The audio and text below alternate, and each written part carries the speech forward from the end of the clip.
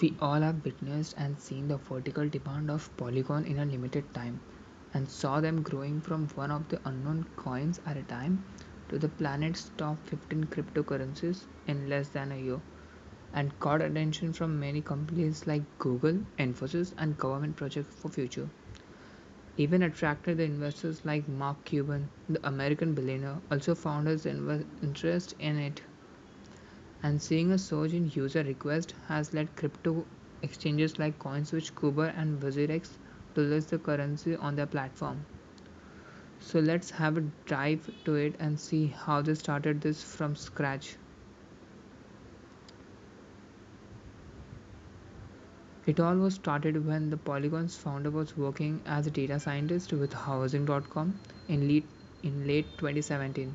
And at those times, there rarely was any crypto enthusiastic. Only a few people has knowledge about cryptocurrencies, and only few cryptocurrencies were known locally as Bitcoins and Ethereum.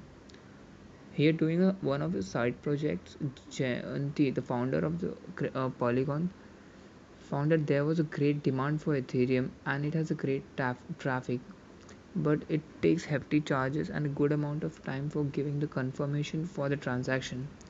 Seeing this, Jayanti thought, why not work on such a project which can limit the duration of transaction and eliminate those hefty charges to a larger extent for Ethereum.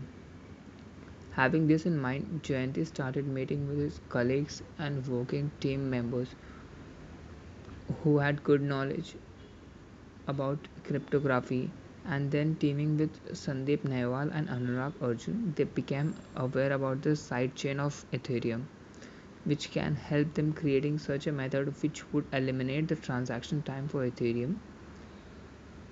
So what they did it, and this worked very well for Matic, as this lead to businesses like Aave, a decentralized fintech lending platform, also started working with Polygon. And today the Aave's valuation is more than $5 billion. In the initial days, Polygon did not raise money. They gave the Matic tokens to the investors in exchange. Even they didn't raise money from the Indian investors or VC firm.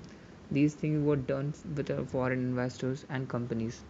Recently, as the people got aware about the cryptography and blockchain technology, they too started investing in Ethereum, which eventually gave rise to Polygon's Matic.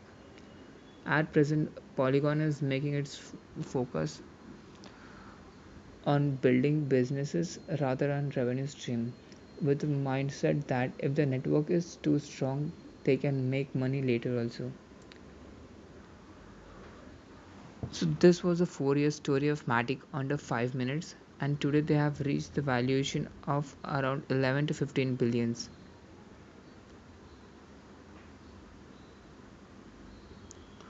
Also, I'll recommend you to watch the interview of Polygon's founder on Your Story, which is around 30 minutes long and in deep, which covers the detail from ideation of Polygon to building the teams to platform. And also recommend you an article on Economics Times, which was how the Indian-based Polygon Matic outperformed the major cryptos. I have linked those in the down below.